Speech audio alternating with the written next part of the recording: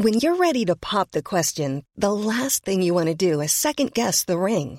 At BlueNile.com, you can design a one-of-a-kind ring with the ease and convenience of shopping online. Choose your diamond and setting. When you find the one, you'll get it delivered right to your door. Go to BlueNile.com and use promo code LISTEN to get $50 off your purchase of $500 or more. That's code LISTEN at BlueNile.com for $50 off your purchase. BlueNile.com, code LISTEN. Hey, I'm Ryan Reynolds. Recently, I asked Mint Mobile's legal team if big wireless companies are allowed to raise prices due to inflation. They said yes. And then when I asked if raising prices technically violates those onerous two-year contracts, they said, "What the f*** are you talking about, you insane Hollywood ass?" So to recap, we're cutting the price of Mint Unlimited from $30 a month to just $15 a month. Give it a try at mintmobile.com/switch. $45 up front for 3 months plus taxes and fees. Promo rate for new customers for limited time. Unlimited more than 40 gigabytes per month. Slows full terms at mintmobile.com.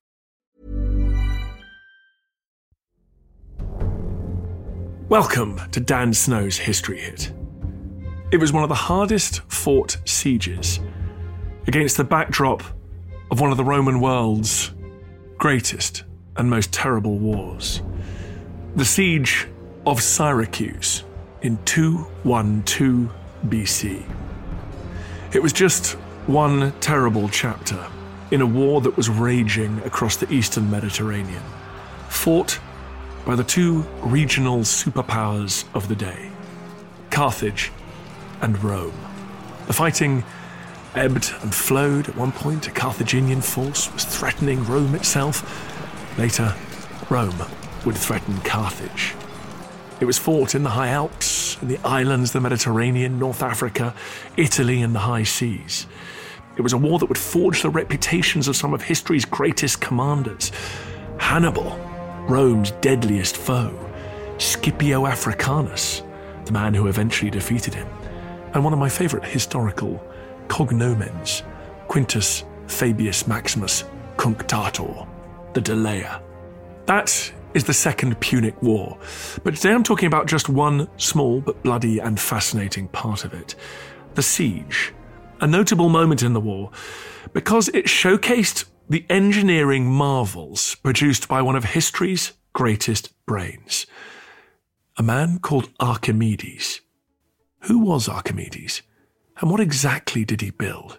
Can we believe the tall tales of subsequent historians? Did he build a death ray which reflected the power of the sun and allowed him to incinerate wooden ships out at sea? Well, stay tuned. You may have twigged by now this episode is inspired by the rather unexpected appearance of the siege and Archimedes in the recent Indiana Jones film. I won't spoil it, but it gets pretty wild. So here's everything you need to know about Archimedes, Rome, and the siege of Syracuse. Enjoy. T-minus 10. Atomic bomb dropped on Hiroshima. God save the king. No black-white unity till there is first some black unity. Never to go to war with one another again. And liftoff, and the shuttle has cleared the tower. The mighty struggle between Carthage and Rome, known as the Second Punic War, lasted from 218 BC to 201, 17 years. And folks, this was just the second of 3 terrible wars fought between Carthage and Rome for dominance in the Western Mediterranean in the 3rd and early 2nd century BC. The Second Punic War is the most famous, the most remembered, perhaps the most dramatic chapter in this massive struggle for domination. Carthage was older than Rome. Carthage had been a Phoenician colony. People from what is now Lebanon had sailed out there and founded Carthage in perhaps the 9th century BC. It was situated very cleverly on Cap Bon, modern-day Tunis, which dominates the very narrow point between North Africa and Malta and Sicily. It's a bottleneck through which all the trade of the Mediterranean must pass. Carthage had ended up controlling an empire right along the coast of North Africa, into southern Spain, the Balearics, Sardinia, Corsica, that sort of thing. And so as Rome had expanded through Italy and started looking out beyond Italy, Carthage was an obvious adversary. In 264 BC, the Romans and the Carthaginians had clashed. and the primary battlefield was the island of Sicily. Small city-states on Sicily had both appealed to two imperial powers to help, that old story of great power rivalry in war. Small players ask for help, dragging in big allies, the big imperial powers, and eventually they go at it. That war, the First Punic War, lasted almost 2 decades. Both sides won and lost huge battles. They lost mighty fleets. They rebuilt them and then finally limped to the peace table. In 241 BC, Carthage had been defeated, and they acknowledged the Roman sphere of influence, Roman sort of control and domination over Sicily, Sardinia, Corsica, and they had to pay a huge indemnity as well. Now, on the island of Sicily, the city of Syracuse in southeast Sicily remained technically independent, but transferred from being a client state of Carthage to a client of Rome. This war, the First Punic War, was long and terrible, but it was not the end of the matter. It was, perhaps, the end of the beginning. In both Rome, but especially in defeated Carthage, the politics had been radicalized. Leaders were driven to see the other as an existential threat. And there was a sense in many quarters that there could be no peace in the Mediterranean with both of these two powers rubbing up against each other, occupying adjacent zones of influence. In Carthage, that message was very much broadcast by the Barca family. They'd long been members of the ruling class. Hamilcar Barca was the general in charge of Carthaginian forces in the First Punic War. He was, not unsurprisingly, an undying enemy of Rome. And he now headed out to Spain to make up for imperial losses, to carve out an empire for himself and Carthage, possibly in that order, with various family members. Among them, his son-in-law Hasdrubal and his son, a young man called Hannibal. Few figures in the ancient world have attracted more myth-making than Hannibal. And one of the earliest ones says that his father, Hamilcar, forced him to swear an oath that he would use fire and steel to arrest the march of Rome. And actually, I think that's pretty believable. I've got no particular axe to grind in life, but there have been moments of high emotion when I think I might have ordered my daughter to swear an oath that she'll use fire and steel to arrest the rise of some fleeting concern that I've had at the time. And I'm sure many of you have forced your children to swear similar oaths. Now, the Barca family went on a campaign of conquest in Spain, a very effective one, and they exploited the silver mines of the mountains of the Sierra Morena. There was silver in them hills, and actually it's fascinating, this little piece of history. A bit of resonance here, because just as the Spanish Empire in South America grew by exploiting the amazing silver mines of the West, this new continent, so the Carthaginian Empire exploited the Spanish silver mines to its west. They started shipping silver to Carthage, restoring Carthaginian finances, building up a great war chest for the Barca family, and paying off some of that indemnity to Rome. Hamilcar died, we think it was in a river crossing. Hasdrubal, his son-in-law, took over, but 8 years later, in 221 BC, he was assassinated and Hannibal took over. He was 25 years old and he'd been brought up in the army, campaigning. He was used to sleeping under canvas. Hannibal continued to push Carthaginian influence ever further into Iberia. And eventually Rome became alarmed. They issued some warnings, and Hannibal ignored them. He sacked, destroyed, savagely captured a Roman client city, an allied city in northern Spain, and Rome declared war. It was 218, and the second great spasm of Romano-Carthaginian fighting was about to begin. Now this time, Rome might have started preparing its men and ships for amphibious operation to the south, but in a thunderbolt, in one of the most celebrated and shocking moves in the whole of military history, Hannibal, well, you know what he did. He struck at Italy itself by marching across the Alps. 80,000 men and dozens of war elephants headed across the Pyrenees, across southern France, and into the high Alps. And he left in autumn. He had to fight various tribes and peoples along the way, and as a result, 54,000 men were lost in that momentous march. Some left behind as garrisons, some killed, some wounded, others died of exposure. but only 26,000 men arrived in northern Italy. Some of the elephants survived, including one which we know the name of, called the Syrian, where it had apparently prosthetic tusks and a metal tusk. And with that small force, he went about inflicting some of the most famous defeats on the Romans in their history, establishing himself almost instantly as a military genius. In 217 BC, he smashed the Romans at Lake Trasimene. The year after, he inflicted what's often described as Rome's greatest defeat at Cannae, where he encircled a Roman army and killed 70,000 Romans in a day. Now, little sidetrack here, was it Rome's greatest ever defeat? Probably not, because the Roman Empire in the West was eventually overrun and Rome itself captured. And Cannae is often held up as an example of a very complete defeat, but one that did not have the strategic outcome that the victor had been hoping for. It did not lead to Carthaginian victory in the Second Punic War. It did, however, loosen Rome's grip on its possessions in Italy. Some Italian provinces conquered by Rome now switched their allegiance to Hannibal, and it had an effect in Sicily as well. Prior to Hannibal's rampage on the Italian peninsula, Sicily had been Roman, captured after that First Punic War. In particular, Syracuse, that city I mentioned, was run by an old tyrant called Hiero II. And for 45 years, this old man now, Hiero II, has ruled over Syracuse and remained a staunch Roman client. But he died in 215 BC, around the time that Hannibal was loosening Rome's grip on this entire area. And he was succeeded by Hieronymus, who thought there might now be a little bit more of a buyer's market when shopping around for imperial overlords. Hannibal negotiated a treaty with him, saying that if Syracuse switched to a kind of pro-Carthaginian posture, he would capture the rest of Sicily and deliver it into Syracusan hands. So Hieronymus could carve out a little empire for himself as the two great superpowers fought. So Syracuse flipped to Carthage. The Romans would be forced to send an expeditionary force.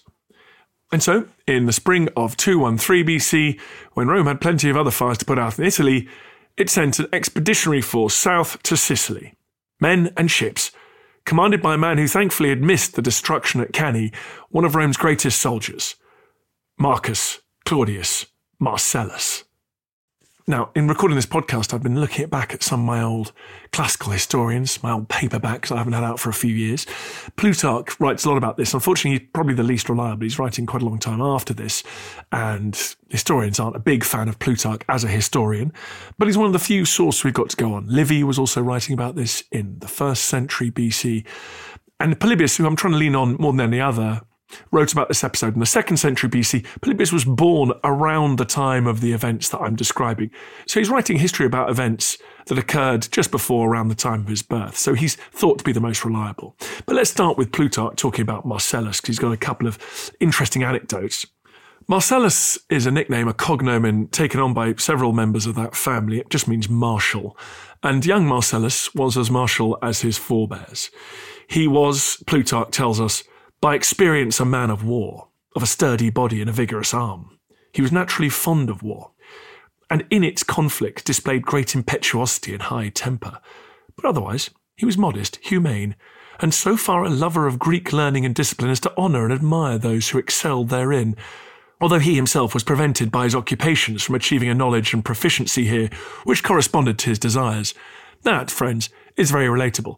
I'd love to be a linguist, I'd love to play the piano and the guitar, I'd love to do lots of things, but I feel that I've been prevented by my occupations from achieving a proficiency here which corresponds to my desires. What a great turn of phrase.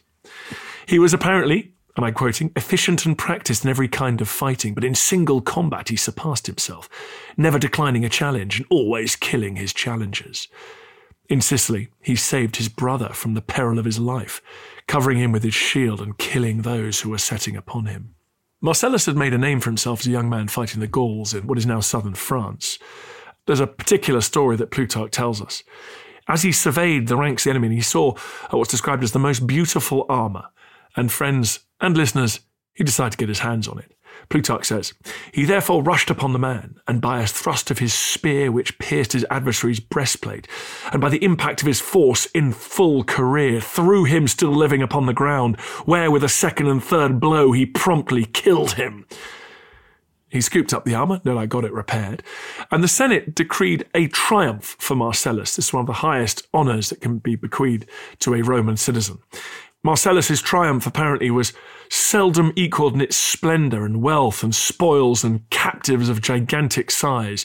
But besides this, the most agreeable and the rarest spectacle of all was afforded when Marcellus himself carried to the god the armour of the barbarian king.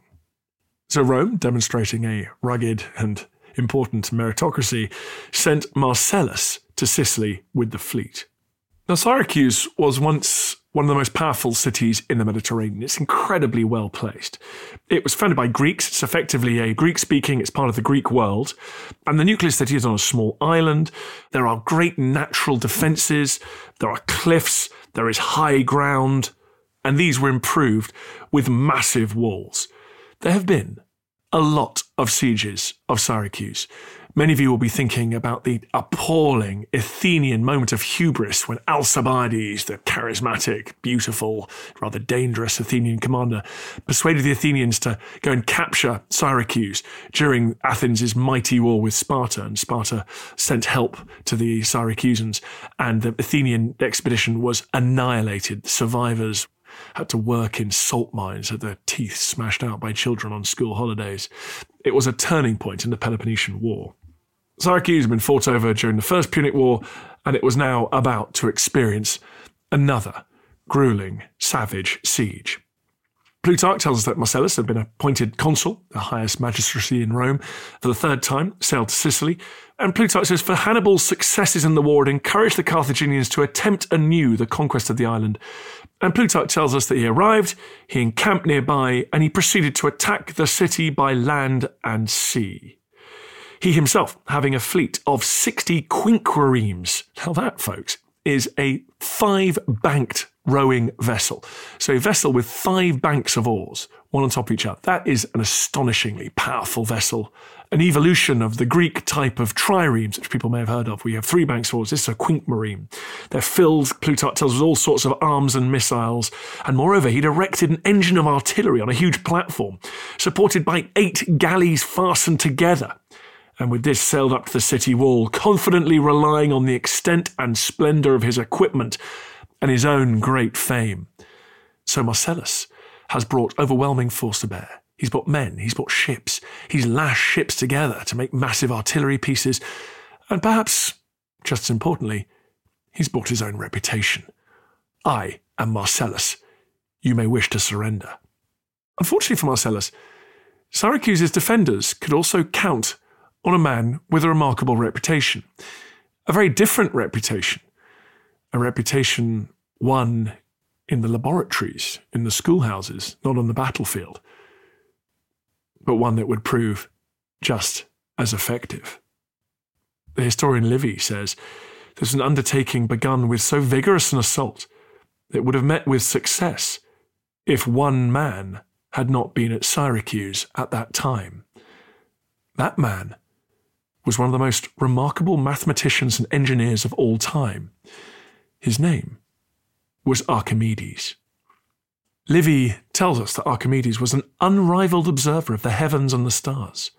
More remarkable, however, as an inventor and a contriver of artillery and engines of war, by which with the least pains he frustrated whatever the enemy undertook with vast efforts. Who was this man? Well, the annoying news is we know almost nothing at all.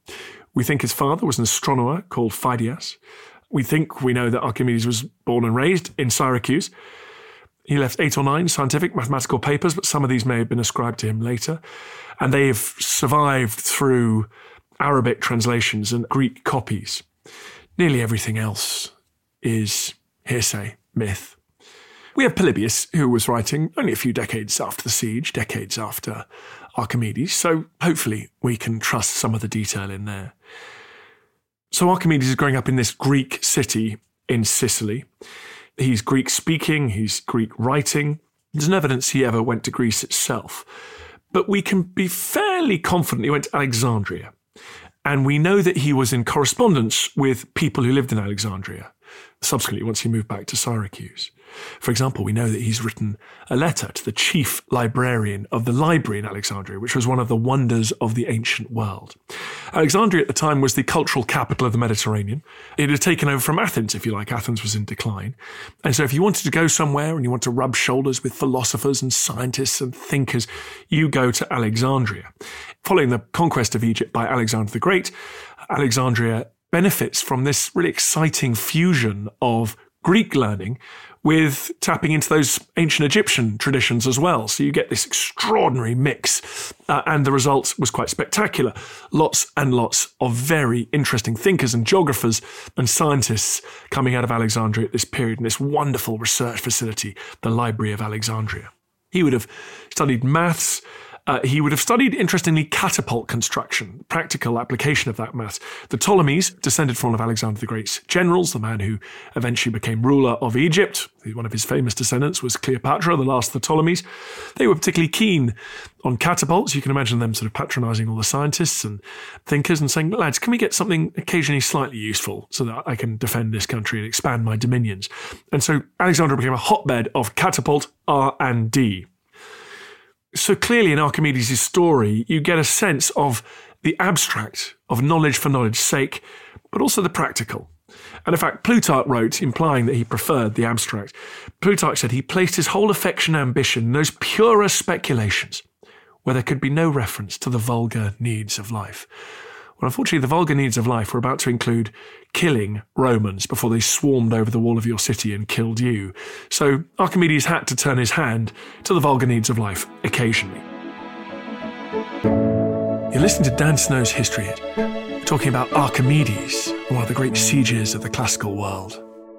Thanks for downloading this episode of Dan Snow's History Hit. If you don't already, you're going to want to sign up to our subscription service for this podcast, either on Apple or by heading over to History Hit and taking out a subscription there. And you're going to have to do it because we have an exclusive series in August unravelling the well-known, the unknown, and the should-be-known stories of great explorers who traversed uncharted territory, seeking fame, fortune, riches, or just satisfying their curiosity. From the first Polynesian wayfarers who used the stars to make their way across the dark Pacific, to James Beckworth, a former slave who lived all the drama of the American frontier, and Nellie Bly, the investigative journalist who attempted to traverse the world in less than 80 days. And finally, we're going to debunk the many myths and legends of Marco Polo. 4 episodes dropping in the exclusive subscription feed. Sign up to get it, folks. $5.99 a month. You can go to the Apple app to sign up or go to historyhit.com/subscribe.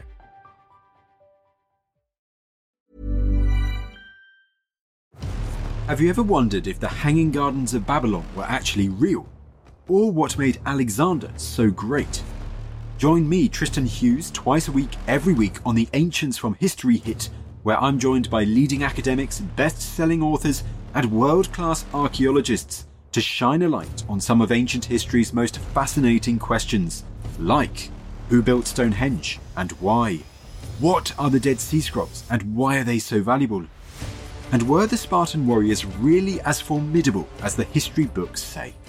Join me, Tristan Hughes, twice a week, every week on the Ancients from History Hit, wherever you get your podcasts. Normally, being a little extra might be a bit much, but not when it comes to healthcare. That's why United Healthcare's Health Protector Guard fixed indemnity insurance plans, underwritten by Golden Rule Insurance Company, supplement your primary plan so you manage out-of-pocket costs. Learn more at uh1.com. When you're ready to pop the question, the last thing you want to do is second-guess the ring. At BlueNile.com, you can design a one-of-a-kind ring with the ease and convenience of shopping online. Choose your diamond and setting. When you find the one, you'll get it delivered right to your door. Go to BlueNile.com and use promo code LISTEN to get $50 off your purchase of $500 or more. That's code LISTEN at BlueNile.com for $50 off your purchase. BlueNile.com, code LISTEN.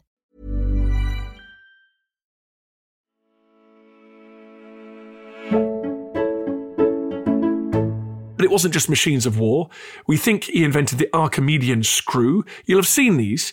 They look like big corkscrews or augers. They're like a kind of drill bit, enclosed in a cylindrical casing. And you lower the bottom into the water, and then you turn the screw at the top, and that lifts the water up. I've done this for my kids at science museums. It lifts the water up so you can overcome a gradient, and it's great for farmers and agriculture and irrigation. He was, famously, interested in the problem of water displacement as well. It's said that the king of Syracuse ordered a crown to be made from out of gold. Then when the crown was ready, the king was like, hang on a minute, I think this craftsman might have put a little silver into the mix. I'm not sure this is pure gold. So he wanted to find out if it was pure. Now, you know the weight of the crown, because you can weigh it. If you submerge the crown in water, you can calculate the amount of water displaced. So now you've got the volume of the crown. So if you know the weight and the volume, you can calculate its density, and you know the density of gold. So is the crown made out of solid gold? And it's water displacement that gives us the most famous Archimedes myth. He hopped in the bath spilled over, and he jumped out shouting Eureka, because he realised that his own volume was displacing the identical volume of water, and that can be very useful.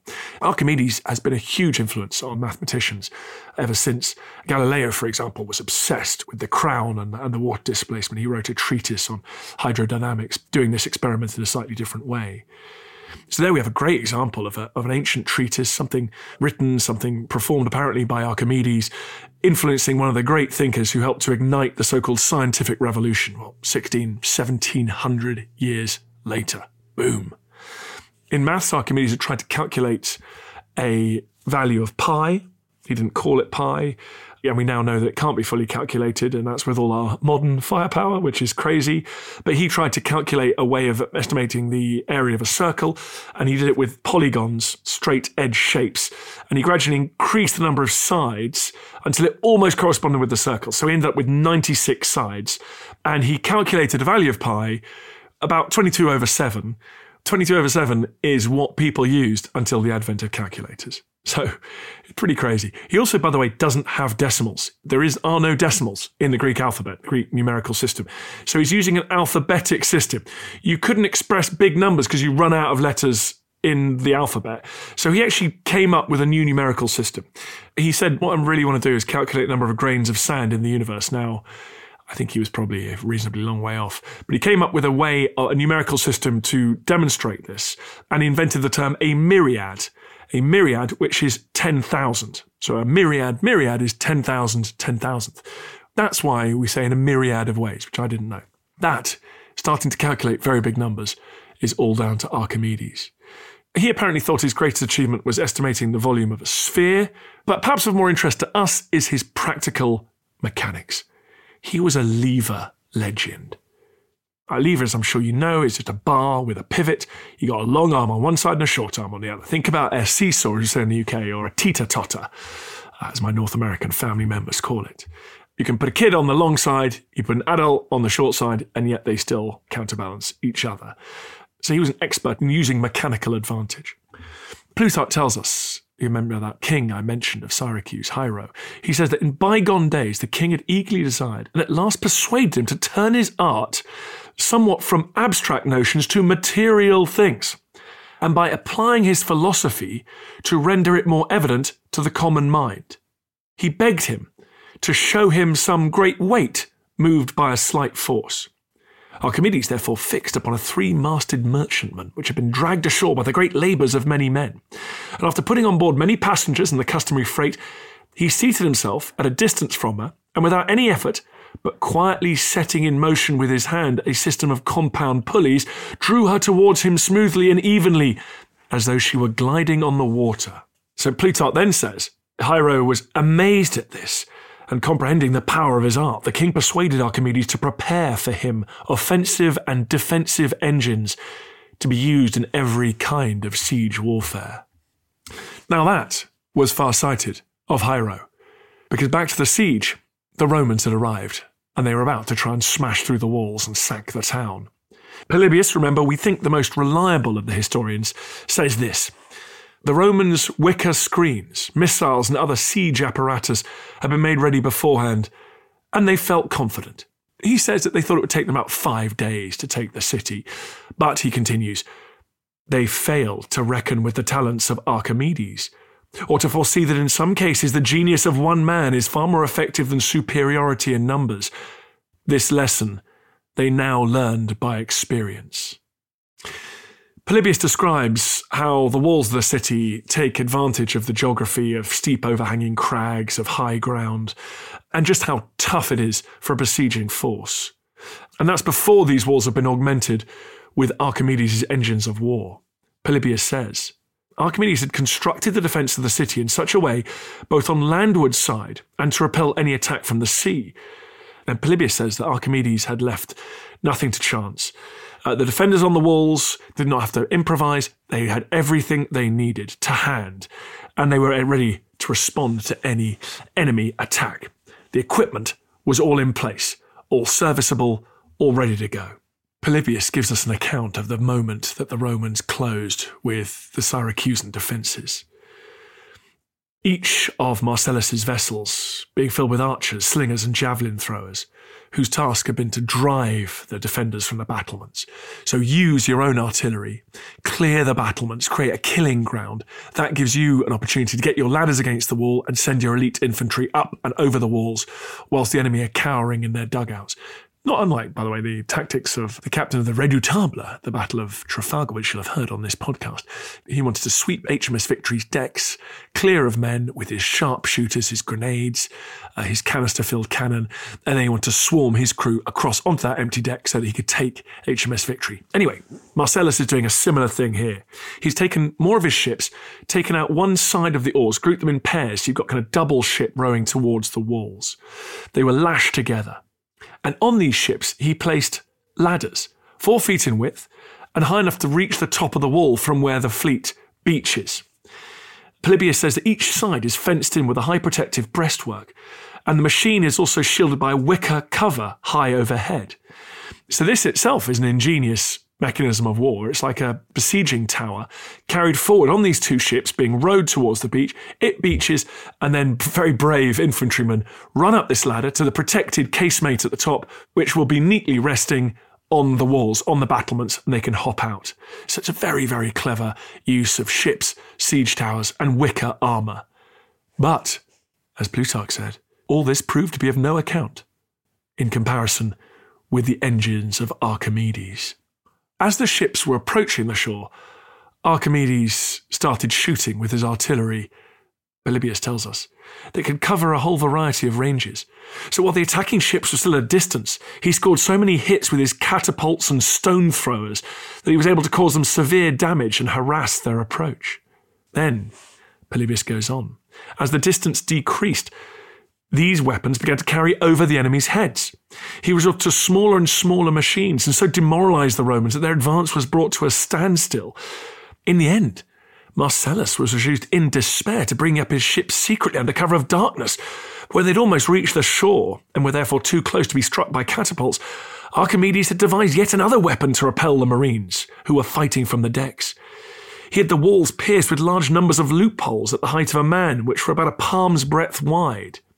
Behind each of these were archers with so-called scorpions, a small catapult which discharged iron darts. They shot through the embrasures and put many of the marines out of action. With these tactics, he not only foiled all the enemy's attacks, both of those made at long range and any attempt at hand-to-hand fighting. He also caused them heavy losses. The Romans were astonished. Heavy rocks were smashing through the planking of their ships, sinking and disabling them. Iron bolts were being shot at point-blank range into their elite marines who tried to storm ashore. Roman troops were drowning at sea. They were dying in the shallows. The quinquiremes were getting confused, steering into each other, their oars becoming entangled. The sea covered in floating wreckage, dead men lying as the waves lapped in the shallows. Again and again the Romans came forward. Again the Romans came forward. But Archimedes had not yet displayed the full depth of his ingenuity. Polybius tells us that Archimedes had other engines. At normal times they were kept out of sight, but as soon as they were needed, they were hoisted above the walls, with their beams projecting far over the battlements, some of them carrying stones weighing as much as 10 talents, others large lumps of lead.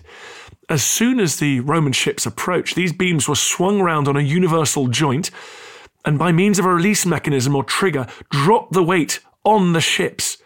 The effect was not only to smash the ships and their scaling ladders, but to endanger the safety of the ships and their crews. Now, we think a Roman talent is around 30 kilograms. So we're talking a 300 kg weight, a third of a ton, a rock dropped from height, smashing through the Roman decks. And Archimedes wasn't done yet. For me, my favourite of his machines is the one that Polybius next describes. At the same time, a grappling iron attached to a chain would be let down and would clutch at the ship. As soon as the prow was securely gripped, the lever of the machine inside the wall would be pressed down. When the operator had lifted up the ship's prow in this way and made her stand on her stern, he made fast the lower parts of the machine so they would not move. And finally, by means of a rope and pulley, suddenly slackened the grappling iron and the chain. The result was that some of the vessels heeled over and fell on their sides, others capsized, while the majority, when their bows were let fall from a height, plunged under water and filled, and thus threw all into confusion. The absolute horror, the surprise, the consternation of those Roman crews, both the officers and men on the decks, the slaves chained to the benches below, as your ship is pulled bodily out of the water, turned vertical, clinging to mast and rigging, desperate not to get plunged into the ocean in your armour. Many of them wouldn't have been able to swim. And then that ship being released, plunging down into the water, the sea pouring in through the rowing ports. The desperation, the screaming, ships foundering. It was a sight unlike any other that had been played out in human history, all the result of one man's genius. Polybius says that Marcellus's operations were thus completely frustrated by these inventions of Archimedes, and when he saw that the garrison not only repulsed his attacks with heavy losses, but also laughed at his efforts, he took his defeat hard. Plutarch said that the Romans felt they were fighting against the gods, now that countless mischiefs had been poured upon them from an invisible source. And defeat and terror proved to be contagious. Plutarch describes the fact that whenever they saw anything, a little stick, a piece of wood hanging over the walls, they cried, "Archimedes is training some engine upon us," and they turned their backs and fled.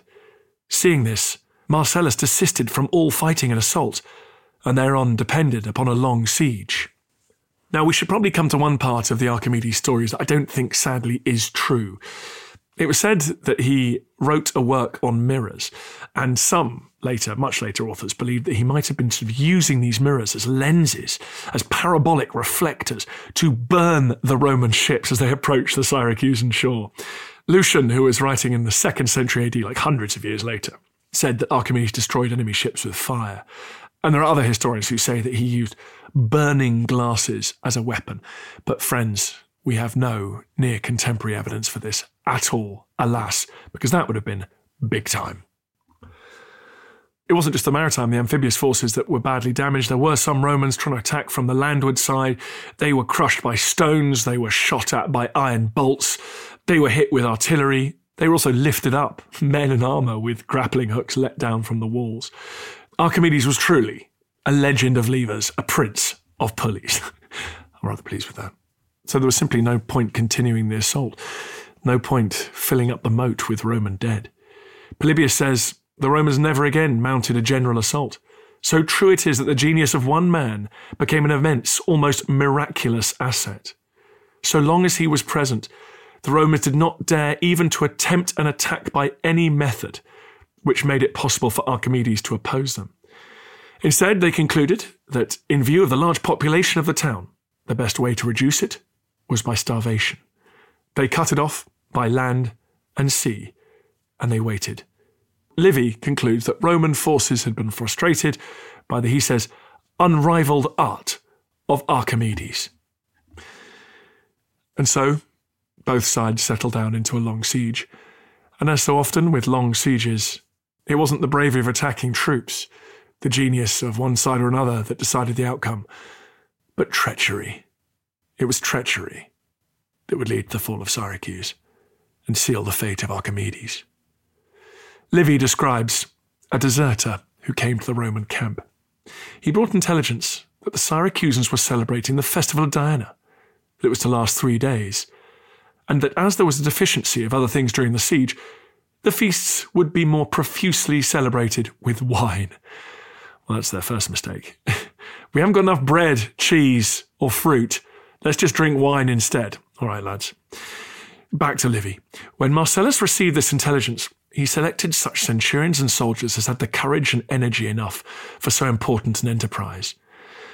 Then the time, as it was supposed, having arrived, when, after having feasted from the middle of the day, they would have had their fill of wine and begun to sleep, he ordered the soldiers of one company to proceed with ladders, while about 1,000 armed men were in silence marched to a spot to wait in a slender column. The foremost, having mounted the wall without noise or confusion, the others followed in order, the boldness of the former inspiring even the irresolute with courage. So as the Syracusans were in a drunken slumber, an elite force of Roman troops had mounted the wall. The 1,000 men following them quickly mounted the ladders and penetrated Syracusan defences. Plutarch tells us what happened next. When the Syracusans perceived this, they began to run about confusedly. Marcellus ordered trumpets to sound on all sides at once, and thus put them to flight in great terror, believing as they did that no part of the city remained uncaptured.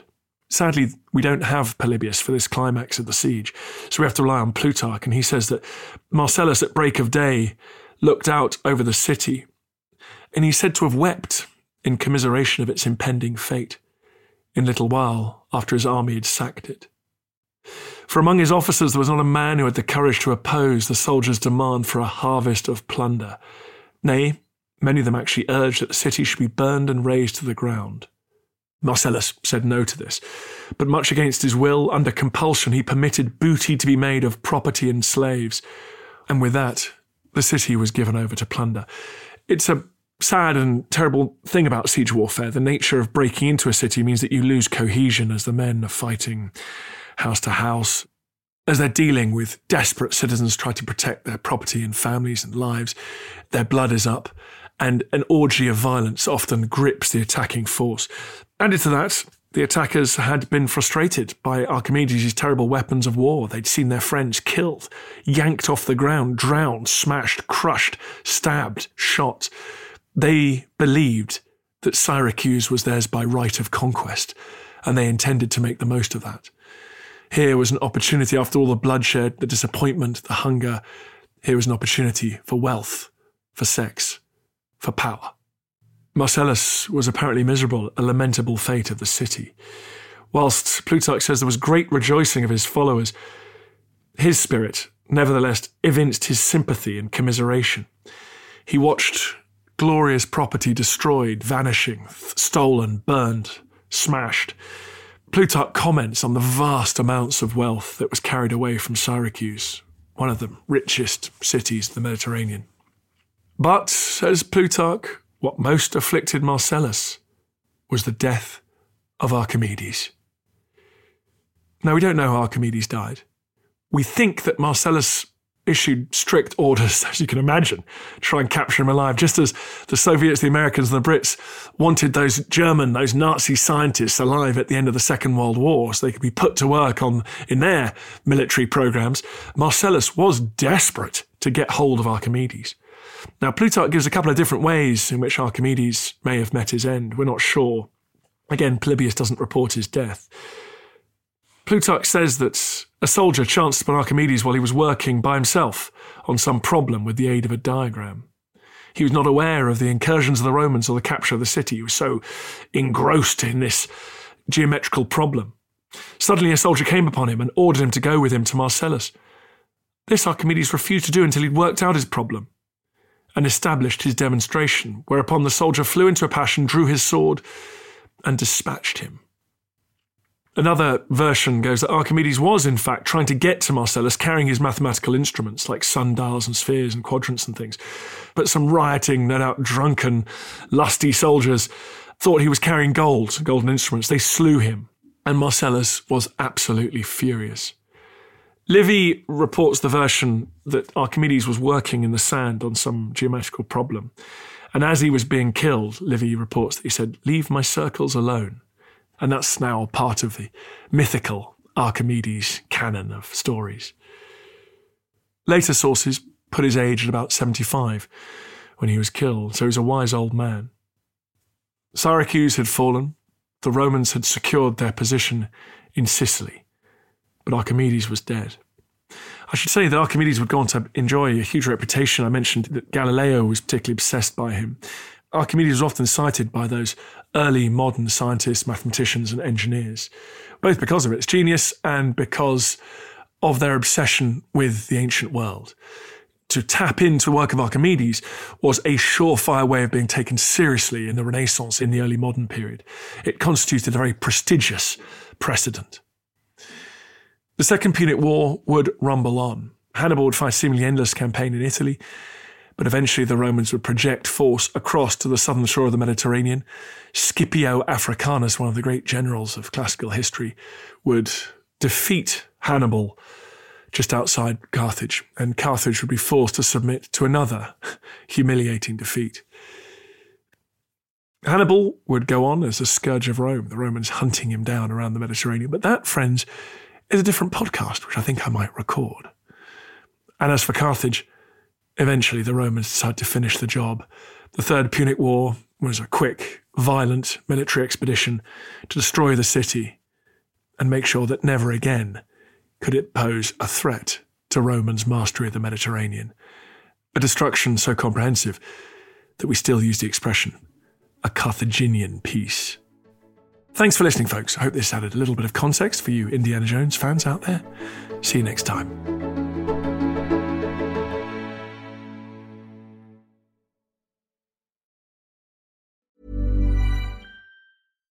Here's a cool fact. A crocodile can't stick out its tongue. Another cool fact, you can get short-term health insurance for a month or just under a year in some states. United Healthcare short-term insurance plans are designed for people who are between jobs, coming off their parents' plan, or turning a side hustle into a full-time gig. Underwritten by Golden Rule Insurance Company, they offer flexible, budget-friendly coverage with access to a nationwide network of doctors and hospitals. Get more cool facts about United Healthcare short-term plans at uh1.com. Even on a budget, quality is non-negotiable. That's why Quince is the place to score high-end essentials at 50 to 80% less than similar brands. Get your hands on buttery soft cashmere sweaters from just $60, Italian leather jackets, and so much more. And the best part about Quince, they exclusively partner with factories committed to safe, ethical, and responsible manufacturing. Elevate your style without the elevated price tag with Quince. Go to quince.com/upgrade for free shipping and 365-day returns. Thank you for listening to this episode of Dan Snow's History Hit. Please follow this show wherever you get your podcasts. It really helps us, and you'll be doing us a big favour. Don't forget, you can also listen to all of these podcasts ad-free and watch hundreds of TV documentaries when you subscribe at historyhit.com/subscribe. As a special gift, you can also get your first 3 months for just £1 a month when you use code DANSNOW at checkout.